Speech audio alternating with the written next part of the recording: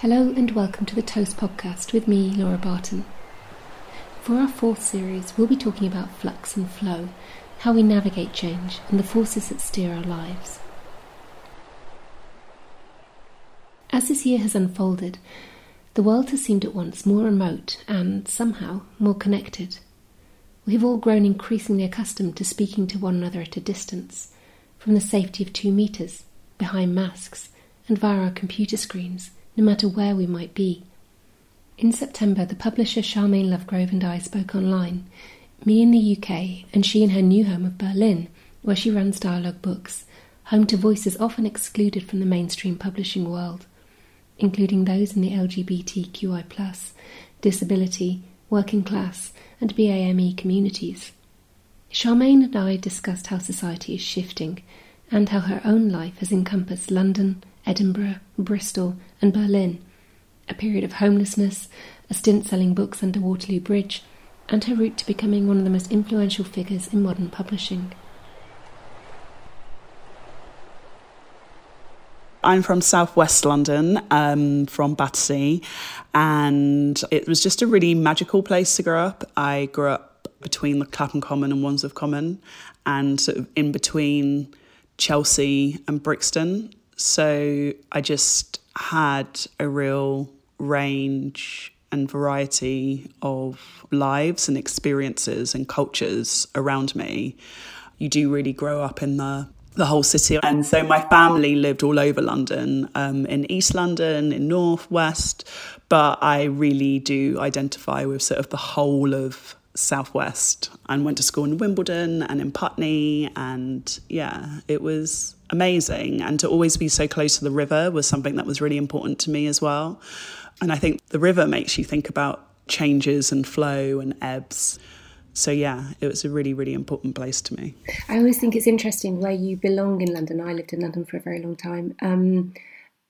It's sometimes about architecture, but quite often it's about the ratio of buildings to sky, I always think. You know, there are parts of North London that feel really discombobulating to me because there's a lot of sky, whereas I lived in East London for a long time and it felt, I don't know, just like this sounds slightly crackers, doesn't it? But a sort of easy balance of sky and building to me.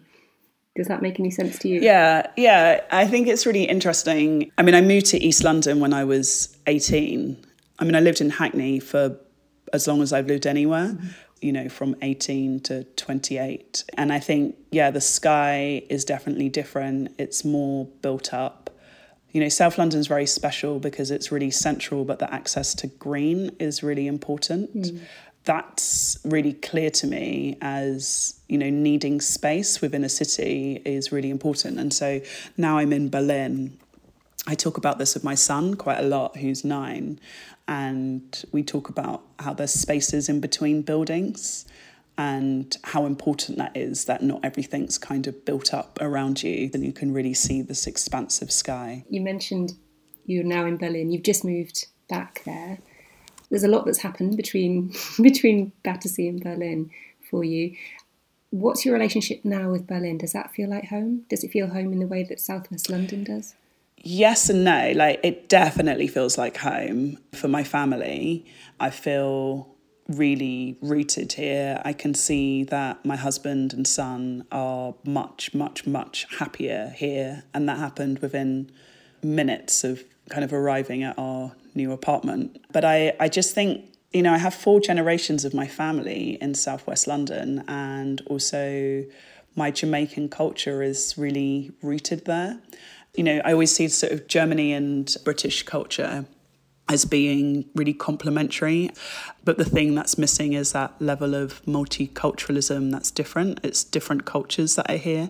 And so not having that Jamaican culture means that it could never really properly be my home, because there isn't a grandma and auntie that's kind of around the corner that I can just see, even if they're not related to me, just someone that's elder and black, and that sage wisdom that comes with that, and that look of kind of acknowledgement. I'm never going to have that here. So it will never completely be home, even if I feel the most comfortable here.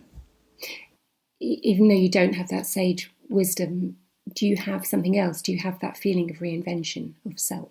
Yeah, I mean, I think on the other side, what I have is a really, something that I really missed in London, and there was a gap, was this established literary culture. It's so deep here and so unashamed, and the sort of cultural, intellectual discourse that happens in Germany is like not many other places.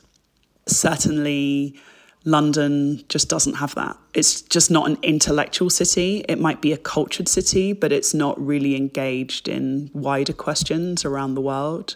I think that's because of capitalism. I think that's because people are concerned with their loft extensions and bifold doors, and they're concerned about other things that are to do with their own sort of status anxiety. And because we don't really have that in Berlin, and we don't have that as much in Germany, then it gives space to a lot more of an open, intellectual, cultured discourse. So that's where I get my sage wisdom from publishers and writers and people who are not involved in these areas but are engaged nonetheless. Where did you and when did you first engage with that yourself in your life, do you think? I can't really remember sort of never having that, which is why I think I crave it so much. I think growing up between Brixton, Clapham and Chelsea meant that I either had my uncles in Brixton who are Black activists, you know, listening to them about the plight of Black people in this country and around the world and learning about the history.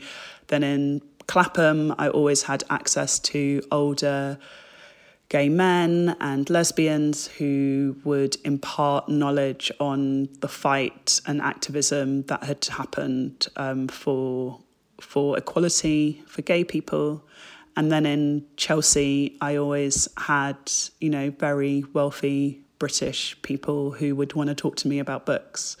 So I actually don't recall ever not having that in my life. And I think, you know, when people talk about London being their home, who kind of move there later in life, that in some way, I understand that. I totally understand that. But I think in some way it erases the fact that when you're growing up and those questions you have as like an 8 to 18-year-old about the world and who we are and how we live and what interests us and what engages us, then very specifically depending on who you are, where you are and what you have access to, you know, that experience is very specifically of a young Londoner and specifically my experience. And I couldn't have had that anywhere else, and it couldn't have been transposed anywhere else. That's why it's sort of so deeply ingrained in me. You mentioned about the questions that you have at sort of 8 to 18, or that a lot of people have at 8 to 18, but for you very specifically, you must have had some pretty profound questions around the age of 16 because you left home then, didn't you? Yeah, I left home. I felt as though it wasn't possible for me to live with my parents. They were very strict. You know, I'm still estranged from them, and I don't think and that's sort of over 20 years ago. And so I don't think you choose to continue to be estranged from people because it was just kind of annoying teenage angst. You know, I think I could have got over that. I believe that I needed to move away from my family, and I was like a new generation, and to live my life the way in which I wanted to live. And it's really interesting now, you know, having a 9-year-old who has a lot of questions about the world. And living here in Berlin means that, I just feel very vindicated in my decision because it entirely worked out, and I'm pretty sure that I wouldn't have the life that we have as a family had I had stayed. And so for me, it's not really a question of whether or not I did the right thing. But I knew at the age of 16 that there were boundaries that I needed to push and areas that I needed to explore, and that I wasn't going to be able to do that. And in the end, like, what is a life? And why do you have to be beholden to things that make you intrinsically and deeply unhappy? And I'm very lucky. I'm a very optimistic person. So to be happy is like at the very core of my need, actually. It's like I need to be happy, and I knew that I couldn't do that in my parents' house. So yeah, I left at 16. I love that, the way you describe that. That must have taken not only a huge sense of strength, but also a profound sense of self, which I think, if we're talking about flux and flow, are you aware of a sense of yourself that is steady and immovable, and life moves around that and washes against that? Yeah, I mean, that's another, it sounds like another way of asking if I'm stubborn. I wasn't thinking of it like that. I was thinking, do you feel rooted, I suppose? Yeah, definitely. I think one of the things that's really amazing is that I have a lot of friends that I've known since I was 5 or 11 when I started. So when I started primary school, when I started secondary school. So I have a lot of people to kind of pull me up if I am doing something that's not true to myself, essentially. And that doesn't really happen, because it doesn't really need to happen, because in all the changes that I've had in my career, then I'm always just me. And that's been quite hard at times, because, there's also an expectation of what a young black woman from South London is going to be like. And when you supersede all of those expectations and are a complete individual, then it's other people's projection of you that kind of takes a moment to... Like, you have to wait for them to catch up with you, basically. I'm really interested in that. How does that manifest itself, even in the most subtle signs? Well, look, let's just say that there was no surprise to me that, like, the way in which the white fragility that happened around Black Lives Matter and the murder of George Floyd came to the fore, because I've lived my whole life with white middle class people who purport to be really inclusive, but yet actually live really segregated lives. So we're fine as people from marginalised backgrounds if we're in a box, but once you are not in that box, then it kind of confounds people's ideas of you and who you are. And I just sort of understand that because of how I grew up. It's just always been there. And so it's really subtle in, if someone hears you on the phone and then they see you, then there's like a raised eyebrow when they see you, and they're like, oh, you're Charmaine. Yes, of course. And of course it's like, I know this because I've had it my whole life. I know what it means. And I see it really clearly. I'm no longer angered by it. I just feel really sorry for people, that the world must be really surprising to them at all times, because the world is changing so much and there's so many different types of people who are capable of so many different things. And if you've never recognised that, then you must be in a constant state of surprise, which is actually really unhealthy. Whereas if you expect that people can be anything, then you just can kind of go with the flow of that. And so it was really interesting during the summer to kind of see how people were having to experience self-reflection as to how they've engaged with people from other cultures to them, or other races, not even other cultures. And yeah, it was big, and people were shook, and rightly so. So how different did that white fragility feel to the male fragility that followed the Me Too uprising? I mean, look, I'm a real intersectional feminist, so I don't actually kind of follow what happens with like white feminism that closely. Mm-hmm. And I found with what was happening with Me Too really excluded a lot of conversations around what happens in other races. I mean, there's really massive issues in parts of Asia, specifically in India, around rape. There's huge issues in the Black community around how, as children and as women, we're really sexualized, but it was really hard to kind of hook onto as a movement, because it didn't feel particularly inclusive at all, actually. And so whilst I kind of could, I could support it in the same way that I support other issues that don't directly affect me, but I also put my energy into things that are just a lot more inclusive. And I also have a really big issue around how white feminism tries to erase men whilst being largely cisgendered and heterosexual. Yeah. So I just have like lots of questions around it, because I think what happened with the Me Too movement, what I noticed was that the language that was used around men was really toxic. Mm-hmm. And suddenly it was like, all men are bad. And I'm like, listen, like, we can't, where are we going with this? Yeah. Men are just bad, and I work in an industry that is 87.4% female and 99.2% white. So there's just a lot of work to do. Yeah. And I don't really engage in anything that, whilst I understand the importance of calling out those who harm others, that's like imperative, I don't really engage personally or put my energy a lot into anything that I feel villainizes a whole group of people. Yeah.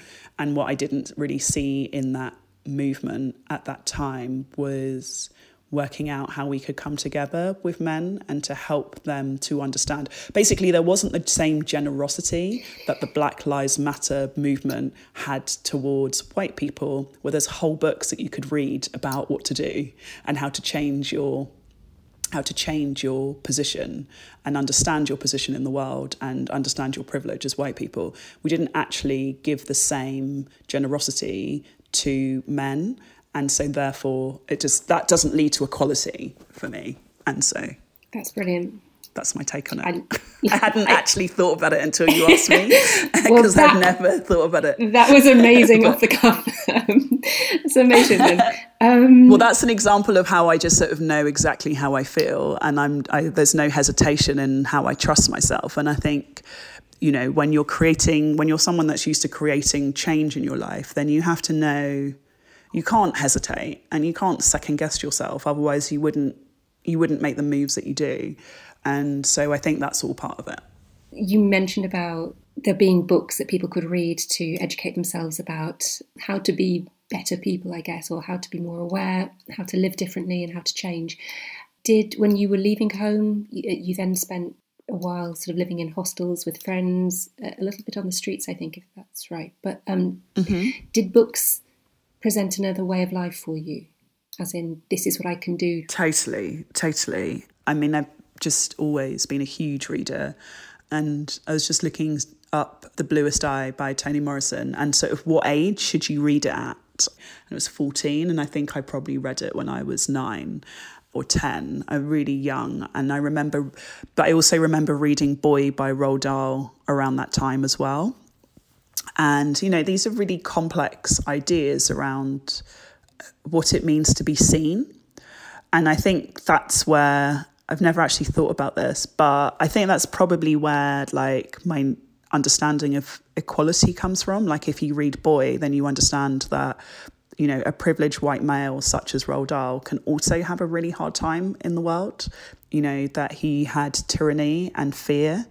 When I was also reading Dr. Maya Angelou and reading Toni Morrison, then from such a young age, then I understood that there's like a multiplicity of like voices and experiences of different types of people.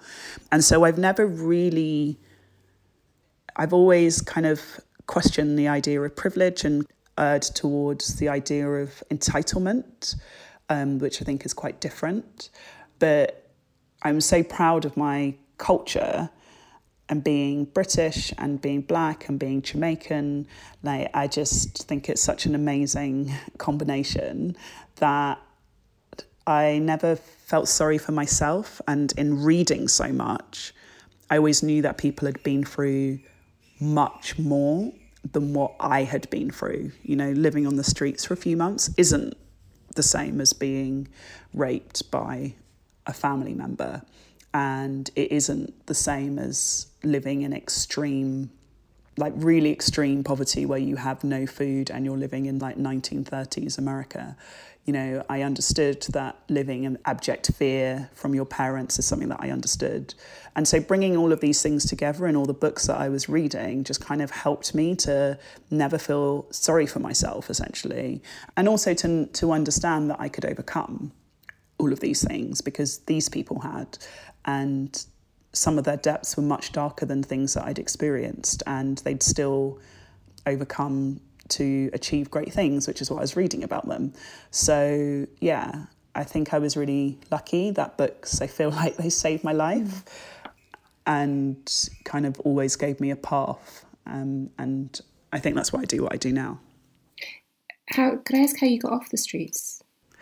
So I went to a party in South London and met someone, and then we went to Hackney, and then we went to someone else's house, and then I started a relationship with someone like that night, and then the next day I was like, I don't want to live how I've been living, can we live together? And they said yes. And so then we drove around London and picked up all my stuff from various places. And then we were together for like 4 years. That's incredible. If your life had been in such flux before, how did that new stability feel? I knew what stability looked like. Mm-hmm. And I knew that I wasn't supposed to be in the situation forever. So for me, it was, I wasn't sort of bogged down in like, this is, I knew I had a way out, basically. Like I knew I could get an education. And I mean, you have to really understand that the other people who were around me in hostels and also sleeping rough, like they had come from parts of all over the country, like Glasgow and Manchester and Liverpool, and they'd all come to London and knew no one or anything. Whereas I didn't have that. Like I was really at home, even though I wasn't able to live at home and although I was in this terrible situation. And also a lot of those people ended up being preyed upon by pimps and dealers and became, got into drugs and got into prostitution. And so it was like, that was all happening around me. And I was still trying to go to school and do my A-levels whilst they were on the streets, So it was just a really strange time. And so then once I was out of it and I saw the opportunity and I was like, this is what I want to do.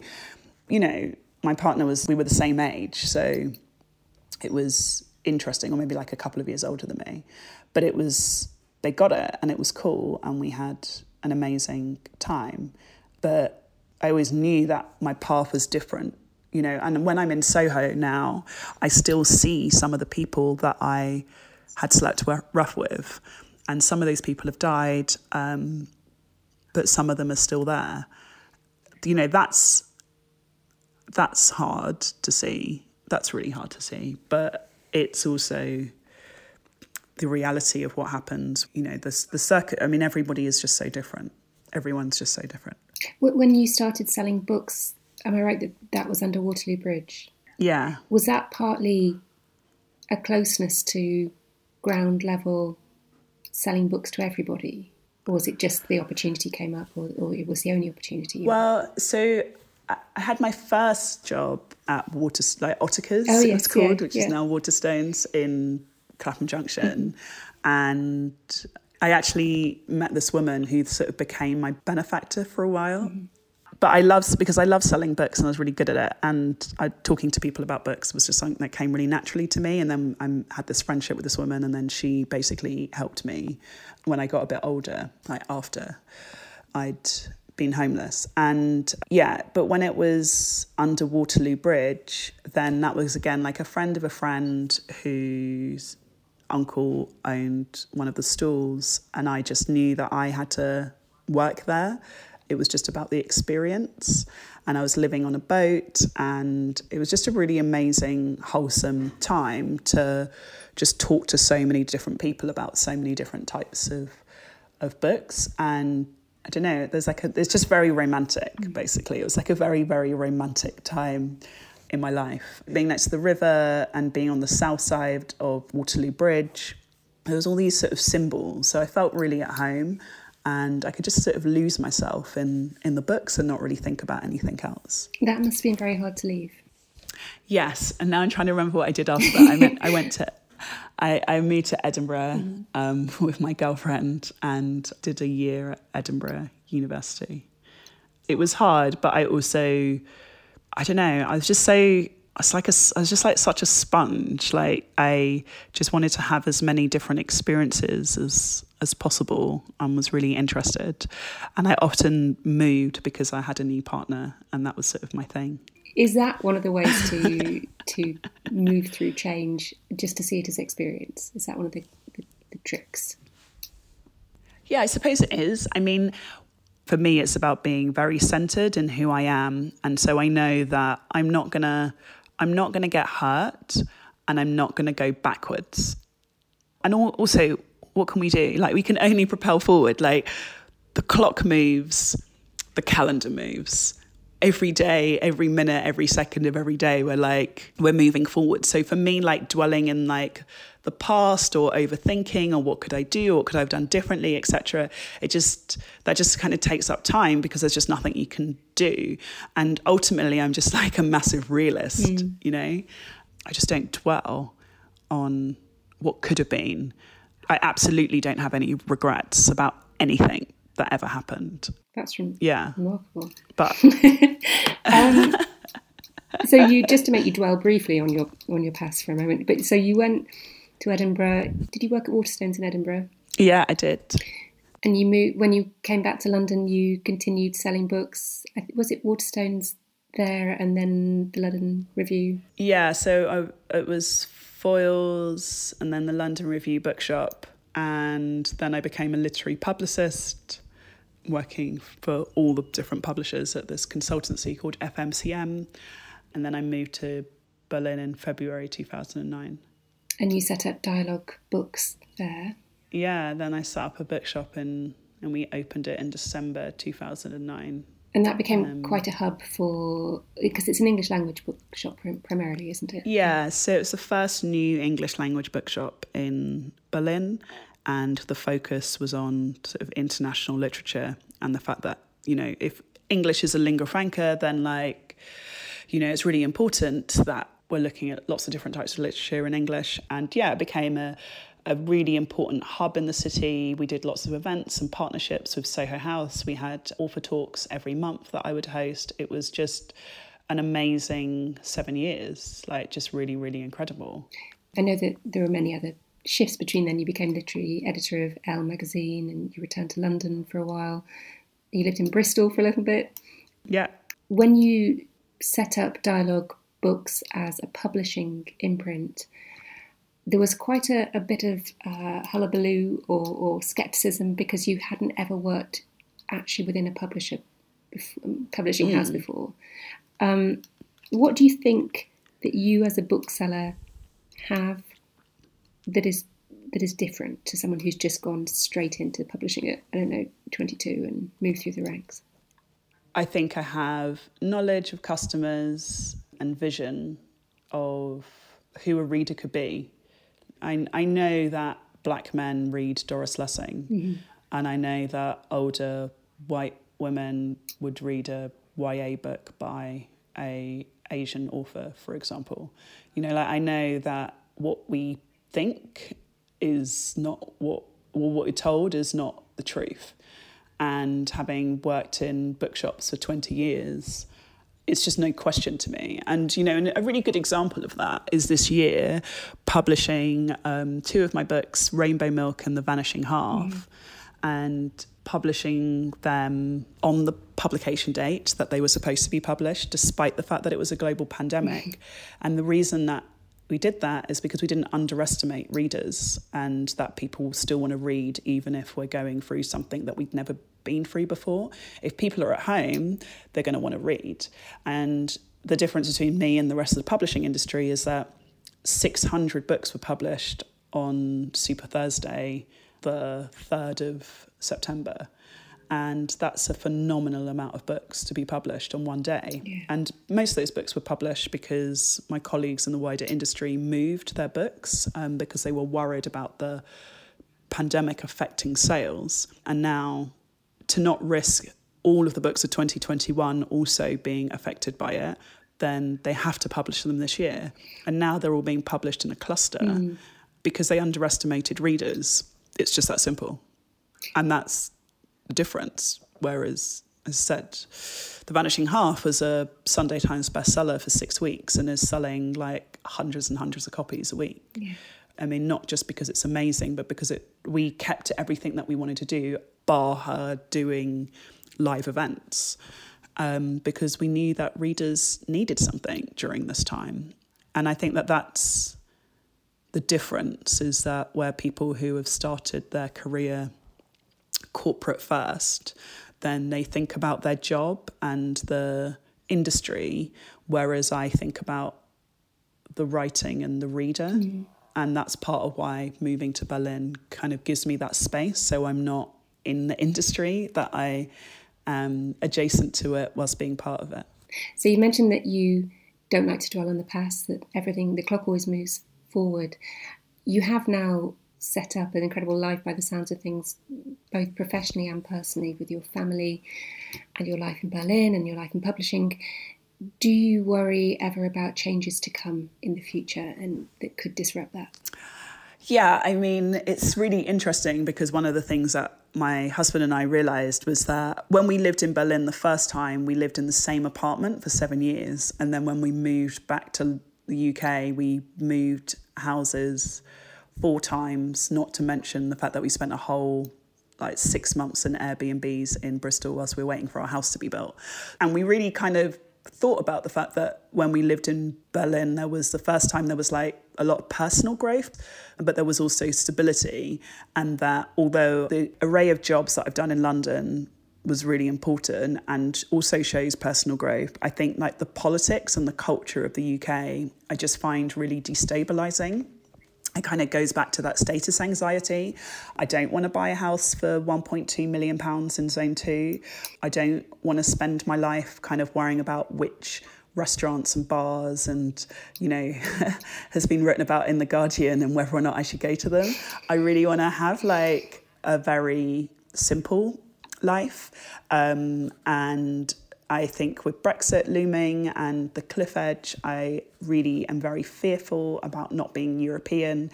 And so now all of those things have kind of dispersed again. I haven't had a single conversation about how much an apartment costs since I've been here. We just live. And I don't have to worry about being European. And so I don't worry about my work because although I've done lots of different things, I've always worked with books and storytelling. And now I have so much information that, again, I can't go backwards. I can't have never not been a publisher or a scout or a literary editor. And so I feel like I'm home and I don't need to worry about it in the same way that I really did have to come up with 18-month plans with my family as opposed to 5-year plans, which was very destabilising for me. Yeah, we've touched on the publishing industry and how you are operating differently. Obviously, Dialogue Books was set up to increase the range of voices that we hear. I'm just wondering whether you feel that the publishing industry is changing or whether you feel there's been a bit of fanfare this summer that will die down, or how it changes, how a lot of creative industries in general change. So I really worry that people have spent a lot of money now on books that won't be able to earn that advance back, in being really eager to find Black voices for their publishing lists, and then how that will affect the comparative system. We have a system where if this book is like this book, so it will sell this many copies. And because there's been so few authors writing about similar subtopics within the Black community, for example, these are the first. And so therefore, if their books don't do well, then it will have a massive effect for a whole generation. And I just think we're a trend industry. We do work on trends. And what's interesting, I just wish that Black Lives Matter wasn't a trend and that we were really much more careful and thoughtful about how we make decisions that will have systemic and lasting positive impact to kind of counter the systemic negative impact that we've had. So no, I don't have that much faith. There needs to be like a whole cognitive behavioural therapy with an entire industry to kind of literally change the mindset, because it's not just the people at the top, it's also the people at the middle where the biggest problem is, in my opinion. And I think that's often like that in big organisations and industries. And it's not even just getting voices in, whether that's, new black writers or whether it's writers writing on gender or sexuality. It's also about the stories they're allowed to tell, isn't it? So, it's not just, writing about personal experience of being black. Or yeah, being exactly. And also, that whole thing of like, if you're white, you just get to write about a range of experiences. But then if you're black and you're writing about something that is quite specific to the black community, then it's like, it's also like, you're not supposed to do that. But then there's also, but also when you've been living with race in your whole life, which is what black people do and white people don't, then everything's about race in, everything. And so we're just not there yet that we have the freedom to kind of see everything without that glare that's been like really, really challenging to us and has actually kind of stopped us from progressing. And so, of course, there's a tone because this is the life we've been living as black people for over 500 years. And it's not because we want it to stop that it can. So, of course, these narratives have a similar flow in the way that doesn't for white people. Yeah. But I think in the end, we're all writing about really similar things. I also think that white people are writing about race, even if they don't know about it. But we're all writing about like families and relationships and inequality and, and things that are hard for us as individuals. It's just that expectations are different. Is there one book that you turn to in periods of change in your life or one author, even if that's a little easier, to help you navigate change? Well, there's like 3 authors that I reread a lot. Mm-hmm. So I read Sebald, who's a German author. I read all of his works quite a lot. I read Toni Morrison and I read John Berger. Oh, wow. Yeah. Yeah. I just think they're all writers that speak to me in different ways and have very different ideas about the world. But I go back to their works probably more than any others. Toast podcasts are presented by me, Laura Barton, and produced by Jeff Bird. Toast is a British clothing and lifestyle brand that aspires to a slower, more thoughtful way of life. To hear more episodes from this and former series, head to Toast magazine, which can be found at www.toa.st. If you enjoyed this podcast, please do like and subscribe.